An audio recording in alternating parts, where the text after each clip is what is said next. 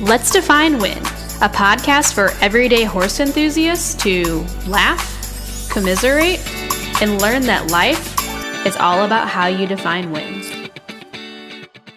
All right, episode 29, coming live from the armpit of South Carolina. I thought you were in West Virginia. I am in West Virginia. Oh.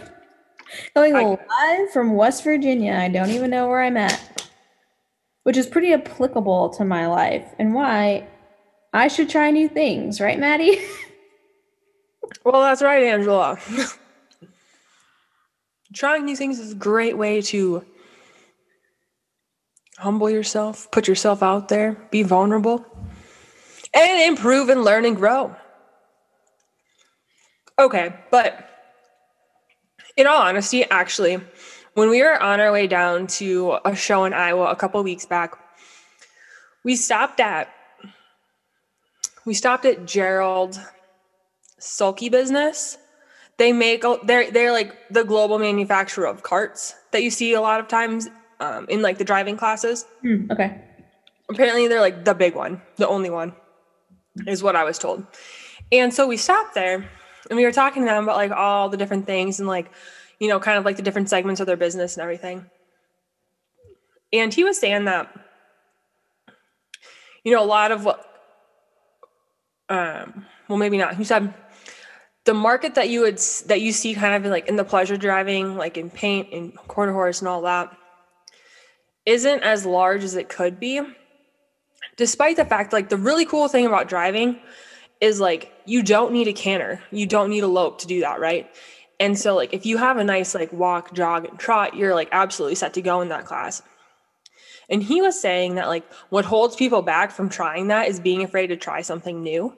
You know, obviously there's like the safety aspect of that, but like he said, like the large factor that he sees with his customers or non-customers is the lack of vulnerability that they're willing to show to try something new. Which I think is pretty not necessarily uncommon in the horse industry. No, like I was just thinking like that's a very potent statement. And I think super valid. You know, I think because like at the very basis, like why don't you try to do new things or learn new disciplines? It's because like you're afraid of failure, you're afraid of looking stupid, you're afraid of, you know, it not suiting you. Like you're almost always not afraid of the thing itself. Like you're afraid of failure. And I think once you realize that like failure is inevitable, things are never going to go 100% right 100% of the time. Why wouldn't you try that new thing? Because it could be the best thing you ever did. Like that could be your niche. Like that could be your precipice for growth. And that could be launching point into like the next phase of your life, your career, your goals, your horse show life, whatever it is. No, and I mean, like, I think branching out and trying different things can like help you with your original goal too. I mean, for me, like Dory is 15 hands on a good day, right? 15-1 on a good day. And so we will do equitation for funsies, you know, blow my little brain, you know, patterns are a little bit more complicated. I got to figure out which diagonal and everything. And it may not be the cutest, it may not be the prettiest, but it's really helped me come back and fix my horsemanship. Fixing being relative, but like it's really helpful to try something different, to really isolate different things. Yeah, no, I agree because like until like 2019, so 2 years ago, literally I'd only show the pleasure and I would like maybe show the horsemanship, like maybe if Toby was really tired, I would do it. And I thought like I was like, yeah, I'm showing showmanship. Like I really know what I'm doing. But I was literally like leading him around the arena and like smiling at the judges. Like I was not doing showmanship. It was embarrassing to say the least. But like it took someone else saying like, hey, you should really branch out. Like you should really try this. You know, you should really try to like show the horsemanship. You should really try to show the equitation. And I always thought like I just wasn't a pattern rider. And then as soon as I started doing it, I realized like, wow, like I really enjoy the patterns far more than I enjoy the pleasure. And I really enjoy learning like the mechanics of how to make the horse do the maneuvers. Like I always thought like I really knew how to ride and I was a good rider and I was an effective rider. But then as soon as I got out there and you're like, I think you're naked on stage when you're out there in a pattern. Like you're just there for everyone to see all of your flaws. You're there for everyone to see all of what hopefully good parts you have. And that was really what it took to make me realize like I have so many areas I can improve on. And that was the precipice for, okay, I'm going to start hauling and doing weekly lessons. Hey, I'm going to start riding with other people. Hey, I'm going to start watching YouTube videos and like learning how to get better. Because one, like it was a little awkward being embarrassed that like I didn't really know how to do it. And two, like it just like instills that drive in you. And I don't know, like I thought I really liked the horsemanship and then I started showing the equitation. And I think the equitation's harder, like you said, because you have to think, you know, there's diagonals involved, but I think you have to have a lot more feel to be a really good eq rider because obviously you need to know where your horse's legs are so you can pick up your diagonal and what have you. But I do think that made me a better rider in like the horsemanship and even the discipline rail. I think a lot of times people are like, well, you just kind of sit there in the discipline rail. It's like, no, you really don't. Like there's all these areas you need to like harness their body parts so you can pivot, get off the rail, two track, whatever it is. And I wouldn't have known that if I wouldn't have tried to do the horsemanship at a class or at one of the first shows. Right. Well, and say you are perfect and you're the world's best or you've hit your goal and whatever, and so in your eyes you're sufficient with whatever class of your choosing, right? Like it's no fun to just stay there, right? Like it's fun to have that, but like at least for me, like I'm a competitive person. I like to know that I'm improving. Mm-hmm. And so for me, it's nice to be able to like see me out in classes, improving across the board. And, you know, that stuff doesn't happen unless you add or you try something new.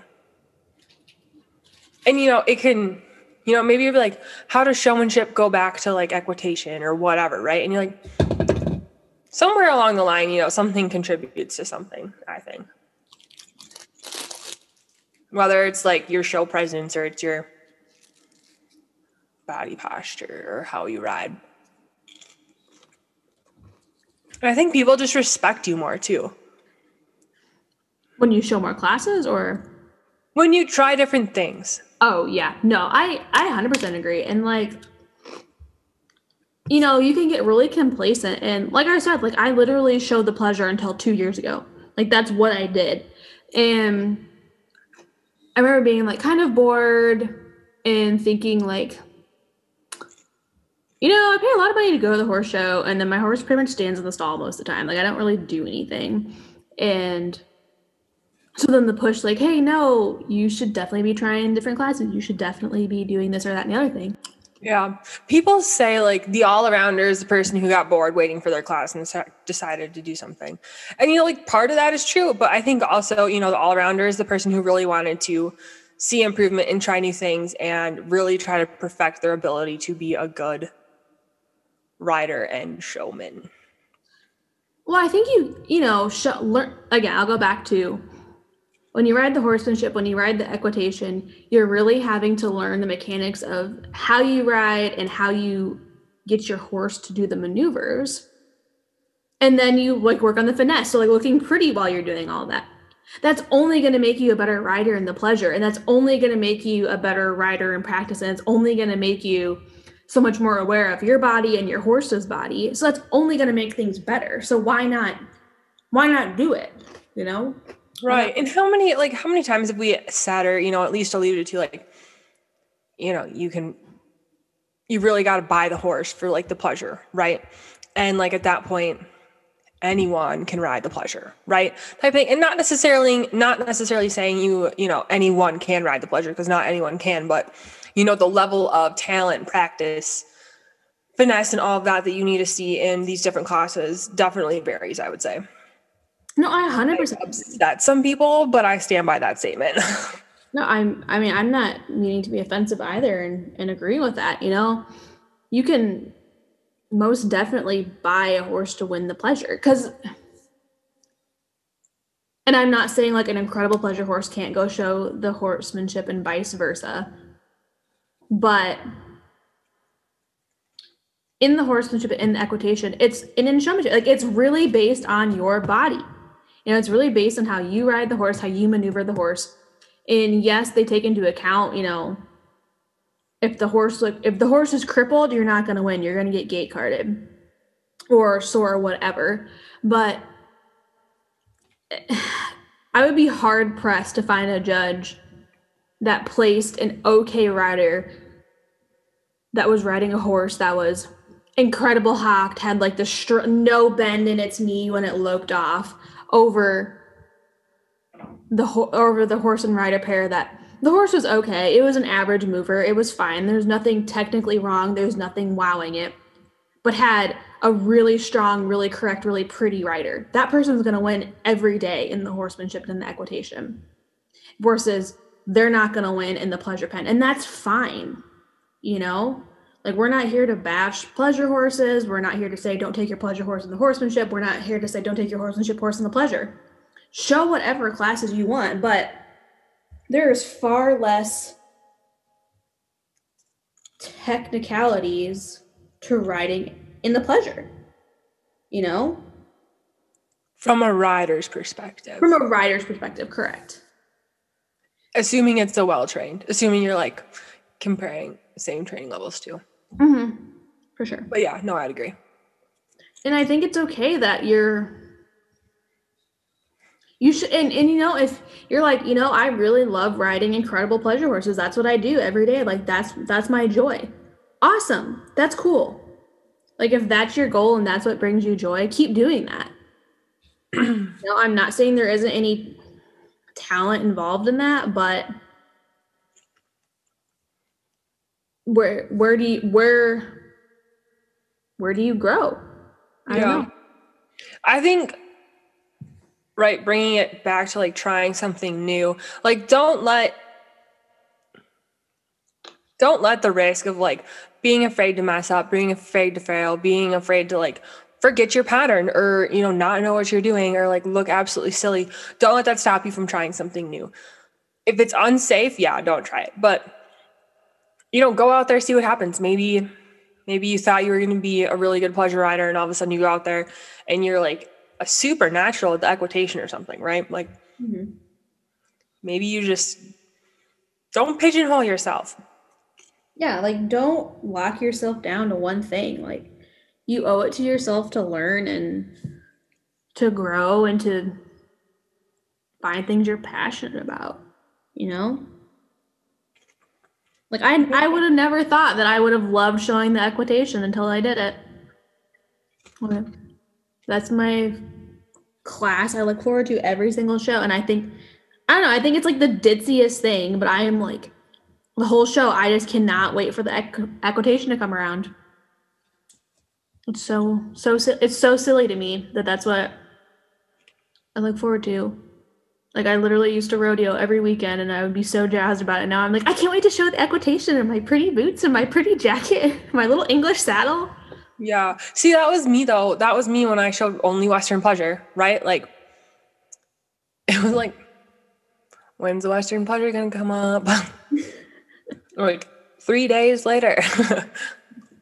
All right, we're here. We're raring to go. We've been ready since day one. Yeah, pretty much. We've taken some practice laps around the pen, and we are here to dazzle. Well, so while we're on the topic of changing your class regimen by trying new things, if you will, I would like to propose to all the breed associations that we change divisions, not based on age any longer, but based on your income. Let's make this thing fair. I think there is some merit to that argument, you know? It's very, I don't know. It is very obvious which people, and again, we're not saying anything about, like, we don't want to ruffle feathers with talking about this, but I mean, shit, in our bio, we literally say average talent and average wallets. And, you know, people with average wallets, we want a fighting chance against those people who are bringing in $5 billion a year. Exactly. You know, like, let's just level the playing field, drop it. And the categories can be broad. They can be broad. It's fine. So we're not like drilled in. Like everyone who makes $65,642.38 a year, right, you're in this category. Plus or minus $5. Yeah, plus or minus. You know, everyone's a winner. We have so many divisions. We'd be going forever. Oh, I know. But no, like I think. But like, it's just not fair. It's not fair for the people who can't afford training all year round. Mm-hmm. It's not, you know, for the people who, you know, have one horse for, you know, 3 siblings or something like that, or, you know, 3 family members, and the horse is tired. Like, it's just not fair for people like that to go and compete against people who, you know, drop a couple $100,000 a year on different horses and fly in to go visit their trainers once a month. No, I agree. Like, I think people would get real honest real quick. And things would. Yeah, I don't know. I think that'd be really interesting to see how that all played out. I'd be behind that. Right. And then like people who like do it themselves too, like maybe even like throw in like a division for that too. And, you know, obviously there's going to need like, you know, obviously people are going to need to define certain things. You know, people are going to cheat it somehow in some way and, you know, do whatever.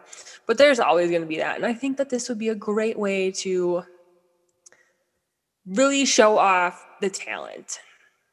Yeah, I agree. This is another. Go ahead. Well, I was going to say, and too, like, some sort of application similar to this for, like, the open division, too. You know, like, we've talked about before, like, a client is only good as the horses that they have available to them, right? If you bring them 5 dragons, it's not like they're going to turn them into unicorns. Like, you just can't do that. So, like, it would say a lot for, you know, someone, a trainer who, you know, maybe doesn't have, like, the tip-top richest of the richest clients, right? You know, for them to, like, go out there and compete. And it's going to really show off the level of hard work and dedication that people put into this. Yeah, no, I totally agree. I think. Well, and too, part of it is, like, you know, maybe we wouldn't need to buy tens of thousands of dollars of saddles, right? Like, okay, yeah. you're like the one person in the $5 billion annual salary and over thing. Like, you don't need to buy that 30 grand saddle. We get it. Trust us. We know. You don't need to flaunt it. We understand. Yeah, I think it would really simplify the horse industry because at that point, people would be like, what does it matter? You know, like, I'm out here competing, like, the level you can spend is even. Like, you know, like, that's not really and not that it should be a defining thing. Like, it shouldn't matter, like, if there's 2 horses in the pleasure pen and they both have an incredible front leg and a super deep hock, it shouldn't matter which one's in the nicer saddle. But if this one is in a old cutting saddle that still has dirt on it, and this one's in a brand new drop whatever saddle you like in there, I'd have to believe that one's probably going to win over that one. You know, like, if everything else is equal, because it's a prettier picture. Yeah, no, I think there's something to be said. And, you know, maybe we still keep the age divisions and maybe we just add these in for fun. A little bit of a humbling experience, maybe. We're just throwing wild ideas out here on this Monday night, you know? Yeah, work hit us hard on Monday. Throw in tricks and I don't know what else. Fighting with sticks. I'm in the sticks, I tell you what. Armpit. Yeah, I am in the armpit. The redeeming thing, though, I think about it is it's a pretty, I think, showing horses is a pretty well-known industry for having lots of plastic in the bodies. Get all the plastic you want, but the one thing is there's no surgery that makes you a cuter runner. And that's why showmanship is redeeming. Yes, I agree. Running and showmanship is a craft and a skill of its own. And I was on the treadmill earlier, like literally dying because I'm like, I have to show the showmanship this weekend, so I need to start working on this cardio. And I was kind of like watching myself in the mirror, and I was like trying to like stand up straight while I ran. I was like, is this what I look like in this showmanship? And I was like, God, that's an ugly picture. So I just like stopped looking. It'd be cool if there was a surgery that made you better at prettier runner. All the bionic knees and stuff, they can't really fix that. Yeah, no kidding. No, I agree. I think you could say that for multiple things, no amount of plastic in your body, no amount of sequins on your jacket, no amount of expensive boots, nice hats, whatever is going to make you a better runner in the showmanship. I watched a video of my showmanship go run this weekend or whatever. And I was like, oh my gosh, do I really run like that? And everyone was like, it's gotten way better though. And I was like, oh, that was not redeeming. Apparently I used to run like the Pink Panther. I would like crouch down and like run. And I don't remember who told me, but finally someone was like, dude, we gotta fix that. Like you look dumb out there. So I was like, why did no one tell me that? I was like halfway through the year of doing it. And finally, I think it was my mom. She was like, you look like the Pink Panther out there. Like you need to do something about that. So I went to my next lesson and I was like, Julie, people tell me I run weird. She's like, yeah, I thought you knew. I was like, no, I did not know. I love it too that it was like your mom that told you that, not like someone that you show with or anything. Yeah, no, like everyone else was letting me look like an idiot out there. Whatever. It's kind of, there's like, you got like the duck walk going on out there for some people too. Oh yeah. And then it's like, I don't know. This past weekend, we had to like turn a circle at the walk and like walk to the judge, and we were practicing it. And you're like, you're just kind of walking. Like, why are you like wandering? And I was like, I don't know. I'm just feeling good. The weather's out here. And I was just like bopping along. I literally was just like wandering. There was no purpose to my walk. And there always is. So I don't know. I must have been feeling pretty happy or something. Wait. So how did the showmanship go? No. It was good. We had 4 different goes. Our first one was the best. Okay. And that one was just clean. I like came out or whatever after I was done, and we were like, yeah, it could have been like better here and it could have been better here. And then like we actually did pretty well, so that was exciting. Then the next one we're like, we're gonna give her the beans. We're just gonna see what happens. We gave her the beans. It was a little squirmy, but that's fine. So you know what we need to work on? And then after that, Doris just got tired. But our 4th one was better than our 3rd one, so that was redeeming. Good. Yeah. That's good. That's exciting. I don't know. I feel like you've been out to what, 3 shows already this year? And so this weekend's literally gonna be my first show. Literally the first time I've even ridden him this year. And I'm gonna go try to freaking show the all around. I'm an idiot. Like I felt fine about it, and now I'm like nervous. Like, oh God, it'll be fine. I don't even know how to. I've literally been on 2 horses this year. I've literally been on 2 horses since the Congress, and all I did was walk and jog like half a lap. So I don't even think that counts as riding. You'll have plenty of time. Just bring a lunge line. Well, he's at Julie's right now, isn't he? Yeah, so I mean, he's been getting rode for the last like 10 days. So that was my thing. Like, I've been traveling for forever, I feel like. And so I literally get back like right before the show. And so I was telling Julie, I was like, you need to take him and ride him at least like, so he's got some cardio strength. Like I'd feel terrible going out there trying to show him And, the pleasure of the Hunsy, whatever one's first, I don't even know. It's like falls over and has an asthma attack because he hasn't been exercised in 6 months. Like, wow. Throwing it back to my grad school days when I did this every single show. Like, I worked and went to grad school and I never rode. And I just like show up to the show and be like, all right, let's go. Let's see what we got. Yeah. I'm sure he was like, oh my God, I just broke a sweat getting out of the trailer and you expect me to go show the pleasure? Poor BB. Yeah. It'll be okay. It'll be fine. I'll learn how to do things maybe. Oh, for sure. Well, and I mean, you're getting there Thursday, aren't you? So you'll have plenty of time. Yeah, that's true. But like, low-key hope all my show clothes still fit because haven't tried those on since November. I don't know. Yeah, they'll fit. It'll be fine. Show scaries. Yeah. I mean, as long as the horse gets in the trailer, that's all that really matters. Well, don't. He tends to have some issues with that.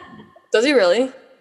Yeah, he when we first got him, would never get in the stall, like get in the trailer. But he'd only really left the place we bought him when he was a baby with his mom. And when we took him home, like I don't think he ever left the place until we took him home.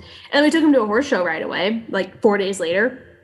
And he would not get on the trailer. And so it took like probably a year of working with them to get him to get in the trailer. And then he was fine, no problem, whatever. And then last summer, he'll get up there and he'll stretch his neck all the way in, but will not get in the trailer. Like you can pick his legs up and put them in the back of the trailer.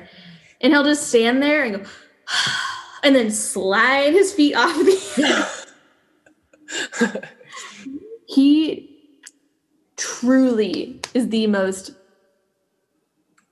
best teacher of patience because you just want to kill him. Like you just want to kill him. So the last time I got him on the trailer, I was home alone and I was of course rushing.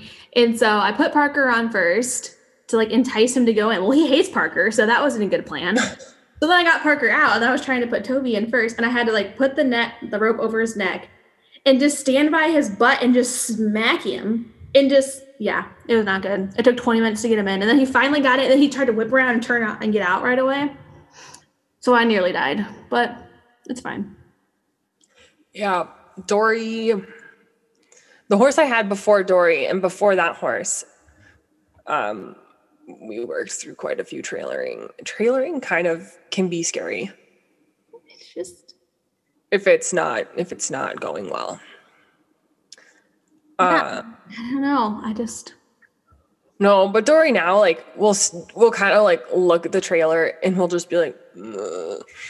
She'll like stick her neck out too, and you'll be like, Dory, get in the trailer.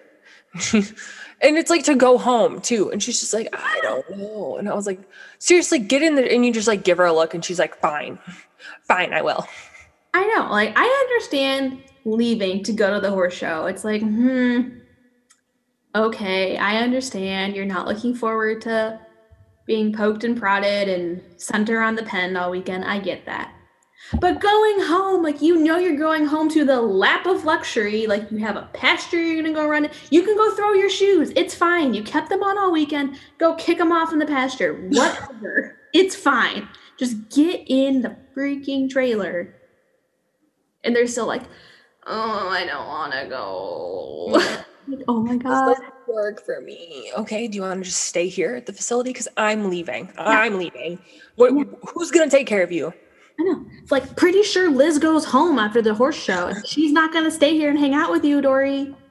Like, pretty sure. Yeah. No, this is pretty nice. I get that the weather's nicer here in Iowa than it is in Minnesota when we left. But still get in the trailer. Reaching her little neck out. And I was like, get out here. And finally we started like walking down the hallway, like amongst everyone. And I'm like, Dory, that is ridiculous. You are treated humanely. You are treated fairly. You are fed. You are not abused. I was like, fix your attitude. We're actually treated very well. Yeah. And someone was like, uh-oh, she's calling ASPCA. And I was like, yeah, it wouldn't be the first time. Sarah McLachlan pans in singing In the Arms of the Angels. Dory blinks her cute little eyelashes. Maddie's there pulling her, trying to like get the heifer down the aisle. Dory's like pretending to drag her back right foot or something like that. She goes like limping up the rack. Oh, I'm not gonna make it. Please. Yeah. Please, Sarah, help me. Yeah, and everyone's like watching. I was like, she's fine. She is fine. She's fine.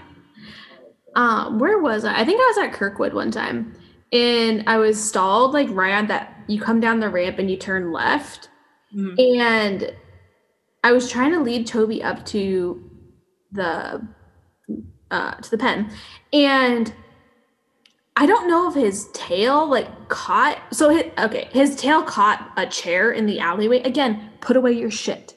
And his tail caught the chair. And I didn't, like, I heard it, but I was really focused on getting up there, and I didn't really think anything of it. And it caused like a chain reaction of like 4 chairs to get like moved and pushed over, and like a water bucket fell over, and people. So it was like a lot of commotion. So people came like running over. So I'm sure they thought I was like beating the shit out of him. And then here we are standing there like as there's a whole wake of destruction. So I was like, "He spooked? Like what happened?" And I was like, "No, I think his tail caught a chair, and we just took it for a ride." I'm sure they're like, "Oh God, that girl was beating her horse and just won't own up to it." Wink, wink. Speaking of tails, I lost a tail for the first time this weekend. Oh no. It was so bad. I like lost it on the last maneuver in our 4th showmanship go because I had backed her up pretty aggressively outside, and I guess she had pulled it out. So we hang it extra high now. But we like did our final maneuver. It dropped. I had to like walk over it on the way out. It was so demeaning. I should have just stopped and picked it up. But man, all about that show presence. Oh, I would have. Like, I would have just been so defeated. I would have just picked it up. We'll see ourselves out. Yeah, I've only lost a tail. At Cowgirl Queen, I lost my tail. Doing your little run? What? Doing your little, like, run? Yeah, during the slide, like, because he kind of slid, and then he backed up right away. And I was probably pulling on him, but whatever. And I lost my tail, and I didn't even realize that I'm back in the lineup, and I'm like, yeah, guys, that was awesome. And then I see the ring steward walking over there, and I'm like, that's weird. And I'm like, did I lose a shoe? So I'm looking, and I see her pick up the tail and just walk over to me, and she goes, point your mom out on the rail, and I'll hand it to you. And I was like, oh my God, that was our best friend. Oh, it was humiliating. I cried. Point your mom out on the rail. I know. And I was like, she's the one hanging her head in dismay. Like, you'll know which one when you get over. She's actually not here any longer. She left after that. Hear that? That's the sound of our truck and trailer peeling out of here. So if anyone's got an extra stall, let me know. I'm like, oh my God, it was horrible. And then I think I lost one at an open show once in the equitation when he was getting a little frisky on me. He just backed it right up. But it's fine. We're better people for it now. Okay. All righty. Well, what was that? Episode 29 coming to a close. Quality and quality only, if I may say so myself. Kind of like all the times we've lost our tails. It was a nightmare for us, but entertainment for everyone else, which is why we're here, still going. Yeah. We don't do this for us. I mean, we kind of do, but at the same time. Thanks for listening. And if you enjoy the content that we give you each week, you know where to find us. It's on Facebook and Instagram. If you're looking for us on TikTok, not yet. Haven't done it. Haven't stooped so low. Other than that, see you guys next week with episode 30, where you'll get the dirty on Iowa Pinot. I love it. Thank you.